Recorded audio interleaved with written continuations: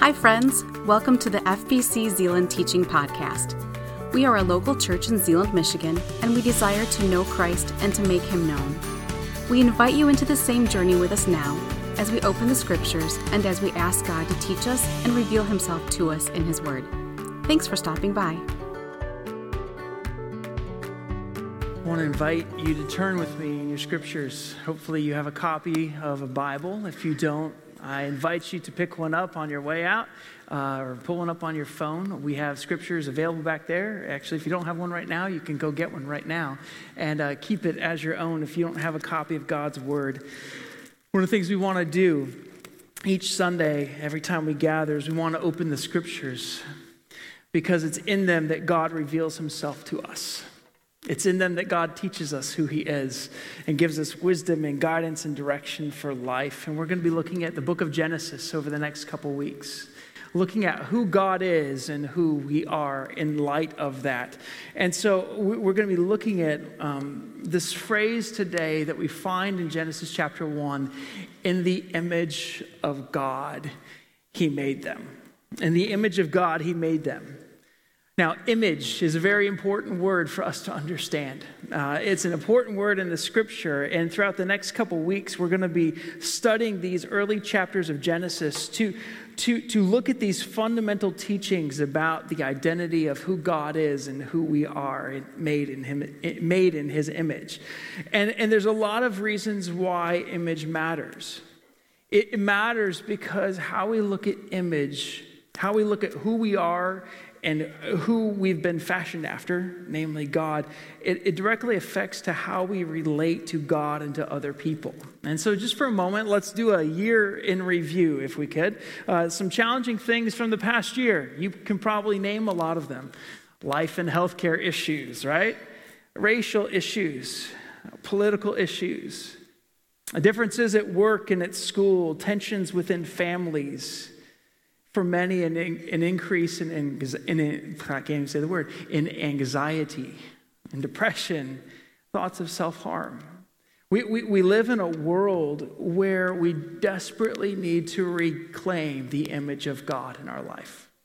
And that's why we're going to be studying Genesis over the next couple of weeks. And no matter where you come down on these issues, no matter where you find yourself today, one observation that I think is really helpful for us is that a proper understanding of our image affects how we look at ourselves, how we look at one another, and it affects how we look at God and how we live in light of that.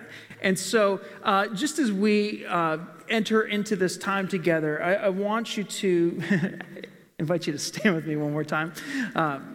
Going up and down this morning, it's a good workout for us, but here's why. It's because we're going to recite words of Scripture this morning. I always like to stand as we recite words of Scripture. We stand in honor of the King of Kings and the Lord of Lords. And so I want to invite you to say these words after me. We're going to say the Shema together. So repeat these words after me, and I'm taking this from Deuteronomy chapter 6 and from Leviticus 19, as Jesus did when He's asked, "Teacher, what is the greatest commandment?" Here He responds with, "Hear, O Israel, hear, O Israel. The Lord is our God, the Lord alone.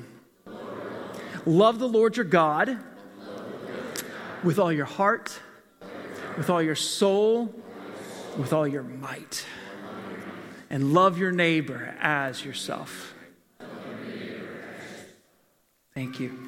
Hear these, the words of the Lord from Genesis chapter 1, verse 26. "Then God said, 'Let us make man in our image, according to our likeness. They will rule the fish of the sea, the birds of the sky, the livestock, all the earth, and the creatures that crawl on the earth.'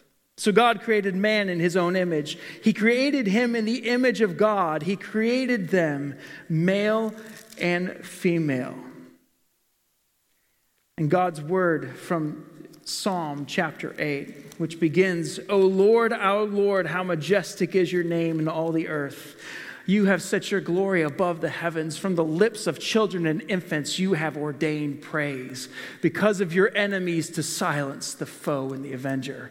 When I consider the heavens, the works of your fingers, the moon and the stars which you have set in place, what is man that you are mindful of him? The Son of Man that you care for him? You made him a little lower than the heavenly beings, and you crowned him with glory and honor. You made him ruler over the works of your hands. You put everything under his feet. All flocks and herds, the beasts of the field, the birds of the air, and the fish of the sea, all that swim the paths of the sea.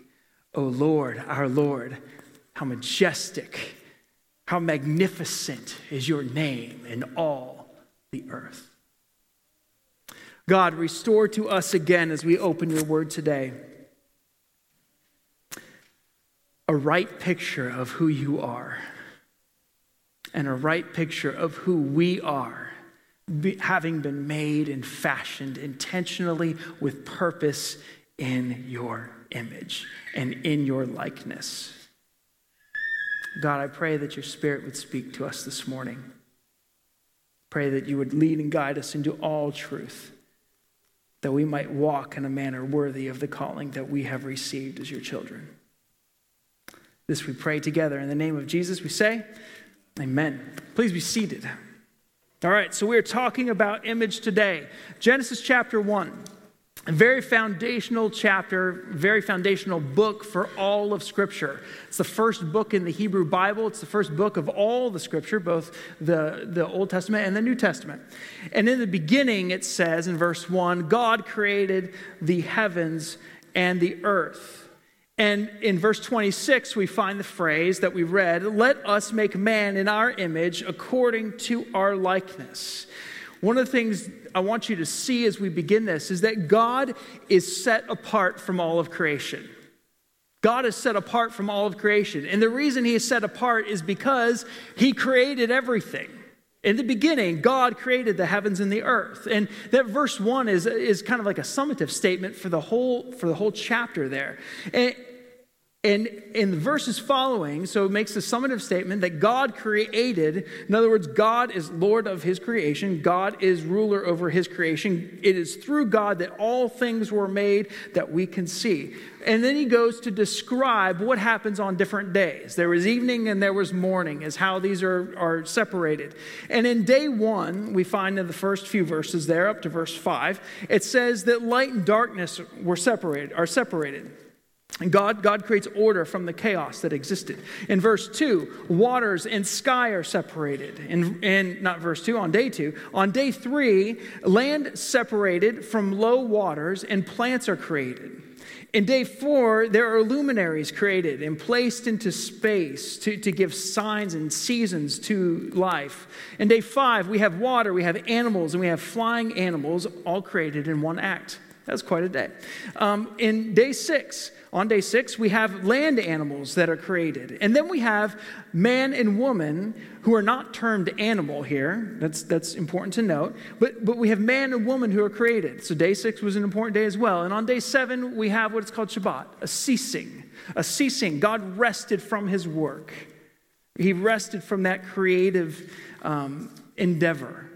And Genesis 1 is a summary of God's accounting of creation. I said Genesis verse 1 is a summary, and the following verses that we find in the chapter that detail all this reveal those things. One writer writes, they reveal those things that relate specifically to his love and his plan for man. So when we open up Genesis, what we find is that pretty quickly God is dealing with humans. He's dealing with the creation that he created. And so what God gives us in chapter 1 is a somewhat ordered account of what he created in order to make it possible for man to function. Because what we're going to find, if you were to continue reading through Genesis, you find that by Genesis chapter 1, in the end, he's created man. In Genesis chapter 2, he's working with Adam and Eve. And then in Genesis chapter 3, we have the fall, and then we have the story of God redeeming his creation. And he does that through people. He ultimately does that through his son, but he begins this process of making covenants with people. Abraham, Isaac, and Jacob consist of Genesis chapter 12 through the end. And so part of what Genesis gives us here is, of course, some details to how the world was created, but in the context of particularly of how he deals with mankind and what he is providing for his love and his plan for mankind in this world. See, God created humankind distinctly different than the rest of creation. In Genesis 1:26, he says, "Let us make man in our image according to our likeness." Let us make man. This is different than the rest of creation. In all the rest of creation, God separates this and God speaks and there's this. We know from other passages in the Bible that God created everything out of nothing, that there was a time in which this world didn't exist and God still existed because God is eternal. But he says, let us make man in our image. And he uses this word here, us, our. We said this morning, "Hear, O Israel, the Lord is our God, the Lord alone." The word for alone there is the Hebrew word for one, or the Hebrew word for alone, depending on the context. It's actually, if you're teaching someone how to count in Hebrew, you begin with that word, echad, one. But here he says, let us make man in our image. Though Scripture describes God as one, here is what may be termed, according to the Moody Bible Commentary, a mysterious plural aspect to God's essence. And it's interesting because even as there is a mysterious plural aspect to God's essence, it's somewhat similar, not the same, but it's somewhat similar to his creation of man and woman. He creates them, and he creates them to live in covenant relationship, also known as marriage. And the result is that man and woman become one flesh. Same word is used there for one. They become one flesh. Mankind, humankind is distinctly different from the rest of creation. And yet God gives humankind a special capacity that is different from the rest of this created world, and it is this. It is the ability to relate spiritually and emotionally to their Creator. The ability to relate spiritually and emotionally to their Creator. In fact, in Genesis chapter 2, verse 7, it talks about how God breathed the breath of life into his nostrils, and that man became a living being. That God imparted a soul into mankind. The capacity for relationship is something that God gave to us. And a proper ordering of that relationship is first a relationship with him. He didn't say, let me create you for the ability to have a relationship and then I want nothing to do with you. He created humankind to have a relationship because he desperately wanted to have a relationship with us. That's the kind of God who created this world. That is the God who created this world. And so we find, let us make man in our image according to our likeness. So we have a picture kind of who God is, just even by looking around at the world God has made and being made in his image. But what does it mean to be an image bearer? What's that picture look like? The word image in Hebrew means this. It means likeness. It means image. It means that we're to act as God's viceroy or his representative or his witness among the creatures. We are to represent who God is. We are to steward what God has given us to do. I like how one of my professors, Dr. Russ Meek, whom some of you met back in the last season as we studied Ecclesiastes, he writes this about the word image. He says, in the world where the Old Testament was written, this word image referred to little statues that kings would fashion that looked like them. And they would set them up around their kingdom. They were placed at the very edges of the kingdom as boundary markers to show that the land the image was on belonged to the king. These statues were also placed in other spots around the kingdom, all with the intention of showing the people that the king was, well, the king. They reminded the king's subjects who their Lord was. So when it says that we are made in the image of God, it's not that just we reflect who God is. It's that we are to be people who, in our reflecting who God is, remind one another who the real king is. So there's definitely a respect for the God who is far above us.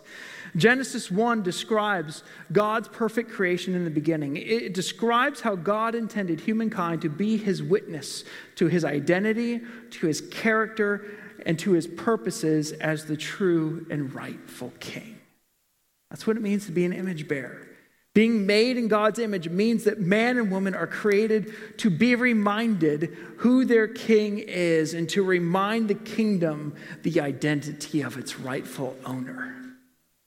That's what it means to be an image bearer. And in verse 126 of Genesis, part of this responsibility is a faithful and just stewardship of God's creation and to be about the king's business at all times. It says, they will rule over the fish of the sea, the birds of the sky, the livestock, all the earth, the creatures that crawl on the earth. That's part of being made in God's image. It's to have stewardship, not to have dominion in the sense of exacting what we want, but to care for God's creation according to God's ordered intent. And one of the things to note here is it says in verse 27, so God created man, or humankind, you could translate it there. It's the general word for man, in his own image. He created him in the image of God. He created them male and female. All right? The reason he says he created the male and female is because both men and women are a part of the image of God. They are. It's not that men have it and women don't. It's not that women have it and men don't. It's that both are important to bearing God's image rightly in this world. This image is given to both of them, and they were called to steward God's creation within a proper ordered intent from their Creator. And so even in the beginning, he gives certain responsibilities to Adam. He gives other things to Eve. And we find, as Genesis 3 happens, we find that the brokenness that our world exists in part comes, and one of the effects of it is that there's a broken down interaction with relationships between men and women. And that's one of the reasons why we have so much chaos sometimes today, is because we have replaced God's ordered intent with what seems to be right in our own eyes. God values men and women equally because both are image bearers, and together they represent more fully who he is. But within that, he gives them ordered intent for each of their roles. And so we face a whole bunch of things today. We face a whole bunch of issues in our world, from racism, from conversations regarding socialism and capitalism, from cancel culture, white privilege, defunding of police, all these things we've found over the last year within our news headlines. But foundational to a lot of these societal issues that we face, and so many more, is having a proper grounding in what it means to be image bearers of God in a world that is now broken by sin. Foundational to understanding who we are in Christ is understanding that God designed us to walk with him. From the beginning, his original intention expressed in the garden was that I want you to have a right relationship with me, God says, so that you don't experience shame in the slightest, so that you walk in the beauty of who I have created you to be, with me as your God. No guilt, no shame, but our perfect fellowship with God has become broken and marred because of the idolatry that we pursue as individuals, because of our own ends that we pursue as human beings. And so we have to ask the question, what now? What do we do in going about trying to reconstruct a proper image of who we are and who God is? And one of the ways I want to address that, there's probably many that we could pursue, is through Psalm 8. So would you please turn with me to Psalm 8? You've already heard it this morning. But what I love about Psalm 8 is it holds two really important things in tension. It holds in tension who God is, and it never lessens who God is. but it also properly places mankind in our rightful role. See, sometimes we have this ability to make much of ourselves. Sometimes we have this ability and this choice to really demean ourselves. And the balance is knowing who we are in Christ. We sang it this morning. If the Son whom the Son sets free is free indeed. I'm a child of God. Yes, I am. There's important truth for us in a song like that to be reminded about who God has made us to be. And Psalm 8 begins with this: O Lord, our Lord, or Yahweh, our Lord. The divine name is used there. How magnificent is your name throughout the earth. The psalmist begins with, God, here's who you are.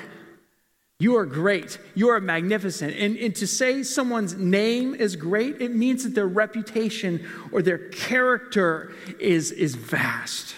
You know, to be known for your name is to be known for who you are and what you do. And the psalmist says, God, you are great. God, you are great in all the earth. You have covered the heavens with your majesty. Because of your adversaries, you have established a stronghold from the mouths of children and nursing infants to silence the enemy and the avenger. At the center of all that we do must be God. Our lives, our purposes, and our praise always must go to God. O Lord, our Lord, how majestic is your name in all the earth. But he comes down in verse 3 and he says, when I observe your heavens, the work of your fingers, the moon and the stars which you set in place, what is man that you remember him? The Son of Man that you look after him. Have you ever been outside on one of those like really clear nights when you can look up and you can see the stars and you can see the moon, and you're probably not in the city anywhere, and you can just see how vast the sky is?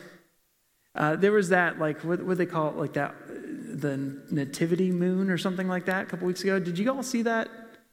I think it was cloudy here. Bethlehem Star, that's what it was. Yeah, I think it was cloudy here. I don't remember seeing it, but I remember seeing the moon and some of those luminaries around that time. And every time I begin to look at the heavens, it really takes my breath away. I remember being out in Montana several years ago, visiting Dale and Jill Stewart, and to be out in big sky country where you look at this one side and then you look over to this side, and like shooting stars are about as frequent as you've ever seen. I think we counted over 20 one night.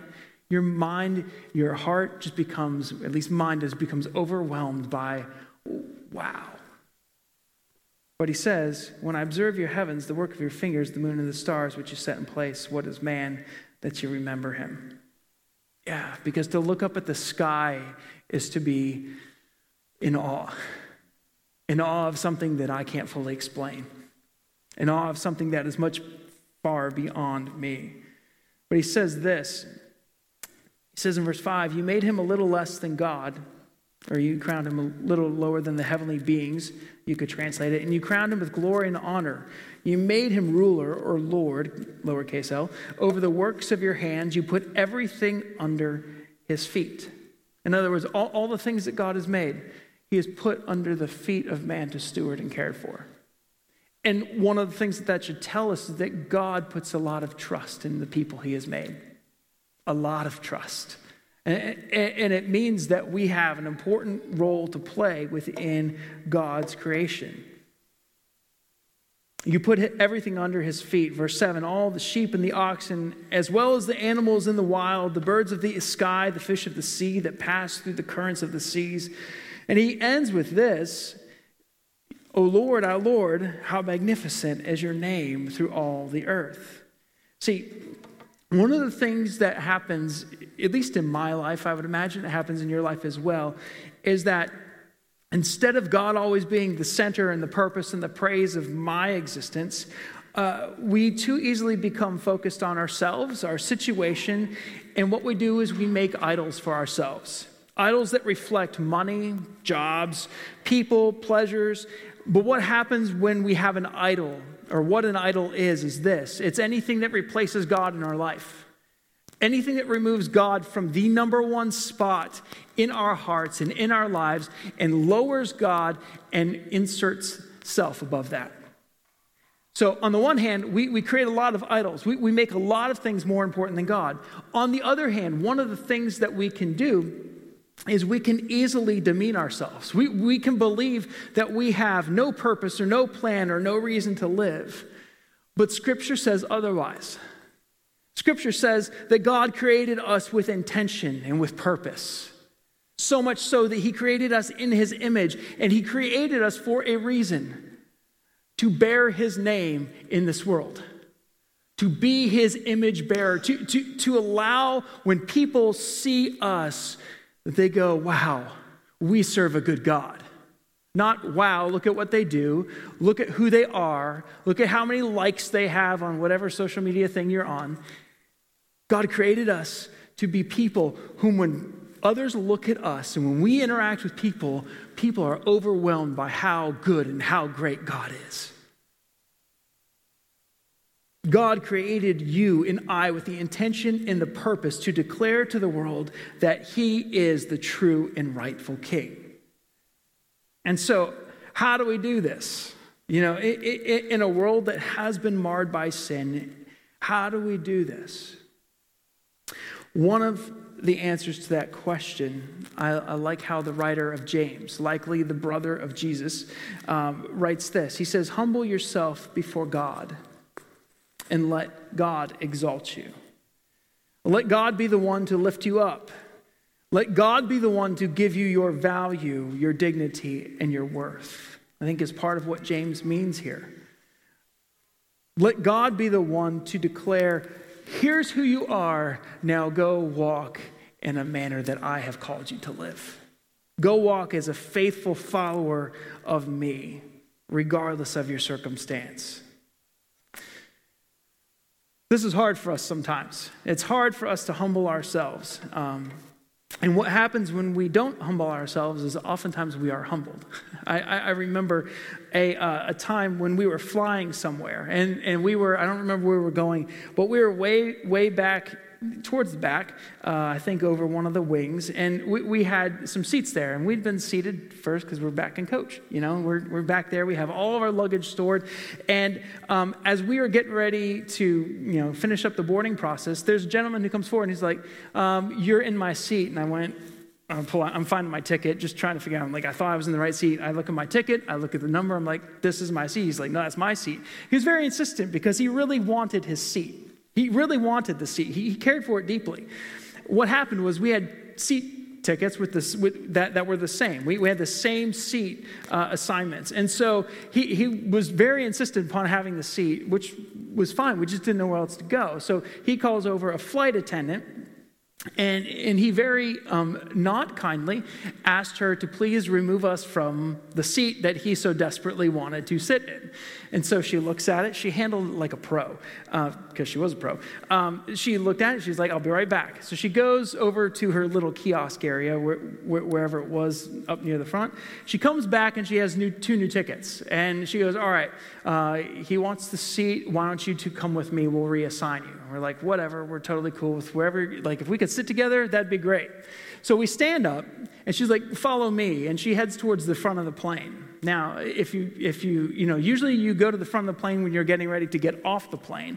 There's one other time you might go towards the front of the plane, and that is when you're being moved. And so as we're moving that way, we're going, what's going on here? And she's like, we're going to move you up into business first class. And so in the course of this, my wife and I got bumped up to the next level. And all of a sudden, this gentleman who desperately wanted his seat said, it's okay. They can stay there, because we're still gathering our stuff. And he's like, you guys can stay there. And she goes, no, sir, I'm sorry. You wanted your seat. And we went, yes. Underneath the selfish Jeremy's going, yes, there's better snacks up there or something like that. More leg room. My point is this. We often want to create our own worth and our identity. We want what we want when we want it. But it never works. Never works. Because what we receive is always much less than what God wants to give us. Humble yourselves before the Lord. Let God lift you up. Let God exalt you. Let God speak to you who you and I are. And in doing so, God gives us exactly what we need.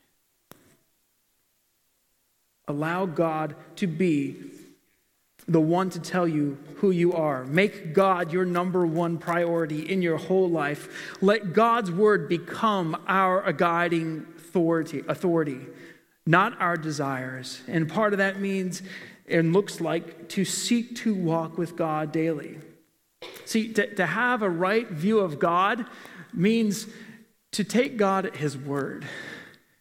It means to have our minds and our hearts transformed from the lies and the idols that we create to replace God in this world. To establish God rightfully as our King. And to walk in light of that. So, we have to have a proper view of God and of man. One of the things with having a correct view of humankind is that our responsibility and our calling as followers of Jesus is to prayerfully bear witness of the King in our world. Each person, man and women, has been made for a spiritual relationship with God. We've all been made for a spiritual relationship with God. Spiritual relationship with God, because it's been broken by the fall, is only restored one way, and that's coming to God through his son Jesus by faith, by believing that Jesus died and rose again to reconcile us or to bring us back to God, to make us right with God, because our sin has been something that has separated us from God. And I love how Paul writes these words. The Apostle Paul writes these words to the church at Ephesus when he's talking about what does it mean to have a growing spiritual relationship. So please turn with me quickly to Ephesians chapter 4.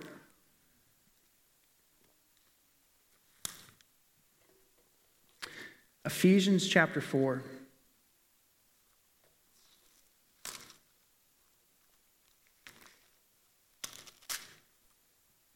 Ephesians chapter 4, in verse 17 says this. He says, "Therefore I say this, and I testify in the Lord.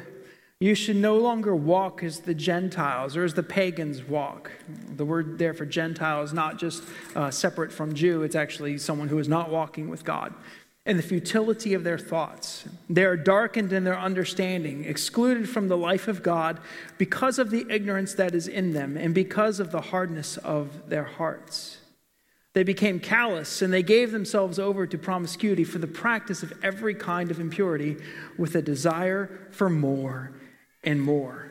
And so even in these first few verses, God, or Paul is saying on behalf of God here, don't walk in this ungodly way.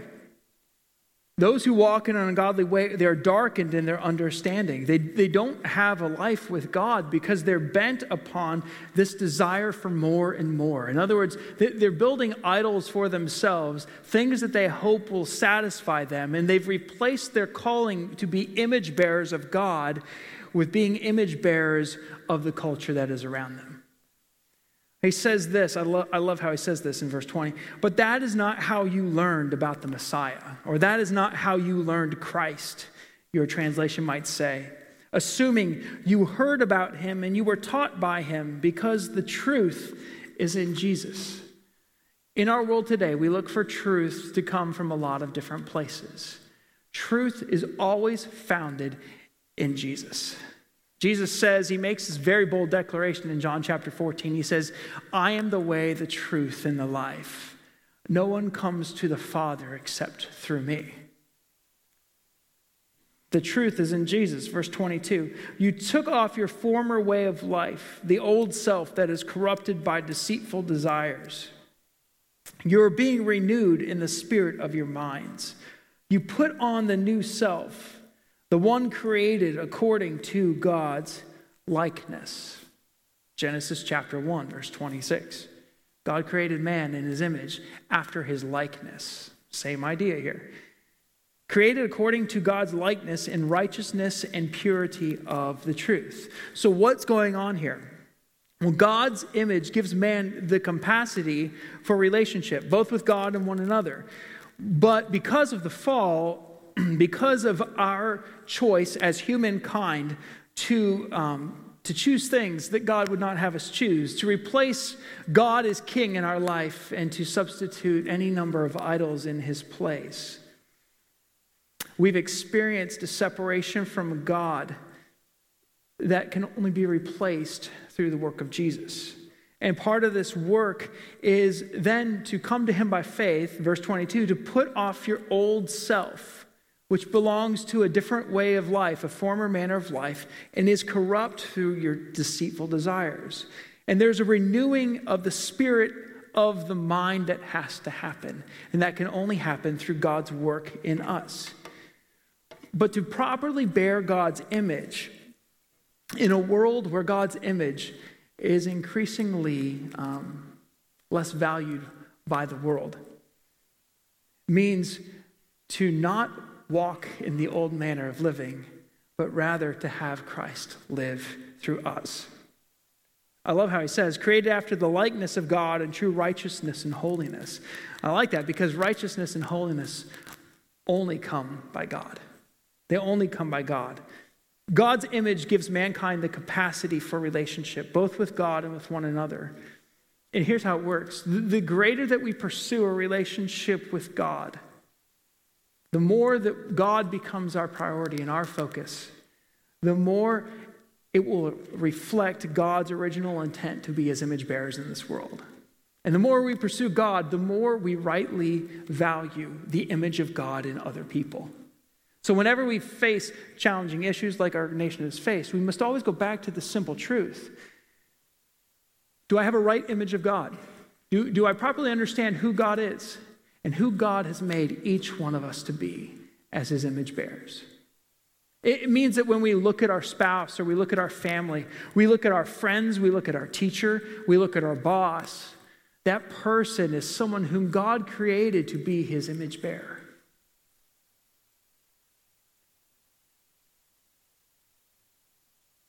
God wants us to reflect his original intent to say God is king. And as we do so, to invite people into that same declaration.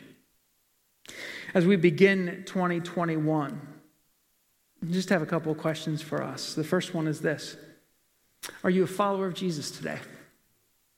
Do you believe that truth is found in him alone? Do you believe that he died and he rose again to make you right with God? Have you committed your life to be his disciple? If you haven't, I want to invite you into that today. I want to invite you to receive the grace that so many of us here have received. Because God so loved the world that he gave his one and only Son, that whoever believes in him should not perish but have everlasting life. And as part of that everlasting life means a restoration of the image and the likeness of God in our lives. At the beginning of 2021, I invite you into this commitment.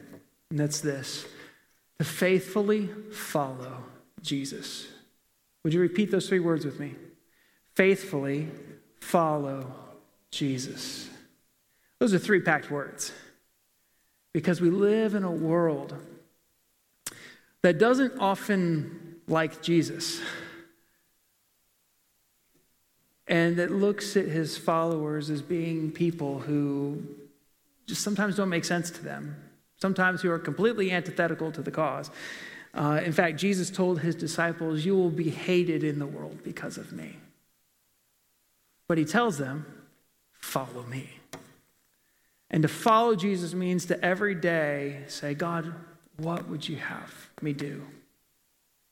God, who would you transform me to become by your grace? At the beginning of 2021, I invite you to this commitment to faithfully follow Jesus, to allow our identity as people to be defined by him in the scriptures, to be his image bearers in our world, to humble ourselves before him in wonder and in worship, to recognize the image stamped upon each person, and to offer to them the hope of restoration that we have experienced in him.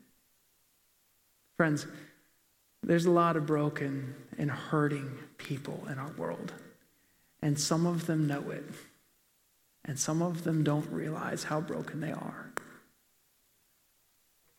Go back to the picture of image that I started with. In a world where the Old Testament is written, the word image referred to little statues that kings would fashion that looked like them, and they would set them up around their kingdom, placed at the edges of the kingdom as boundary markers to show the land that the image was on belonged to the king. Friends, this world belongs to the king.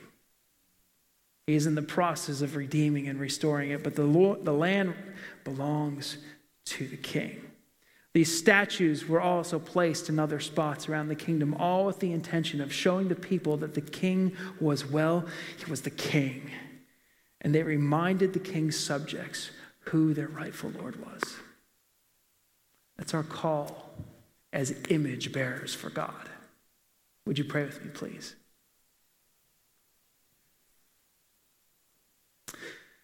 Lord, I thank you for creating us with intention and with purpose. I thank you for creating us in order to have a relationship with you. And God, though that relationship has been broken in many ways by sin, I thank you for Jesus who comes to this earth to restore our fellowship with you. And as we come to Jesus by faith today, Father, we recognize you are the King. We recognize that you care for us. We recognize that you have important things for our lives to be gathered around. So God, forgive us for thinking too highly of ourselves many times. God, grant us a humility that trusts you. God, forgive us for not thinking high enough of ourselves sometimes. And by doing so, we demean the image that you have created us in. God, as we look around us and we see this world, each person is a person for whom Jesus died. Break our hearts again, God, for those who are far from you. Stir within us a prayerful spirit for those who are asking these very important spiritual questions. Lord, help us to engage with the hearts and the minds of our friends and our loved ones and our neighbors who are without hope and without God. God, may you use us to share powerfully and passionately the King whom we worship and the hope that is found in him alone. We thank you and we bless you in the name of Jesus, our Messiah and our Redeemer. And together we say, amen. I want to invite our worship team to come up right now. We're going to celebrate communion together. And it's fitting that we celebrate communion together because one of the things that we find out about Jesus' life is that he came to serve and not to be served. The picture of him coming to this earth is one that reminds us of his passion to restore us to himself. And every time we take communion together, we are reminding ourselves of this work of Christ, and we are again reminding and recommitting ourselves to be his image bearers in this world, and to lower ourselves so that we might be ones who serve the people in the world God has created well. And so as we come to celebrate communion, this is for followers of Jesus. And if you're a follower of Jesus this morning, I invite you, as you are able to throughout the course of this next song, to come up and to receive the elements. I encourage you, if you've got a couple people with you who are going to be partaking, send one representative from your group if you're here in the room with us. The cups are double stacked, juice on top, bread on bottom, so grab one stack of cups for each person. Take it back to your seat, and we will take it together as a church family, both here in person and online. So if you're at home, you want to grab some bread and some grape juice, I invite you to do that as we celebrate the breaking of Christ's body in a metaphorical way and the shedding of Christ's blood to pay for our sins this morning.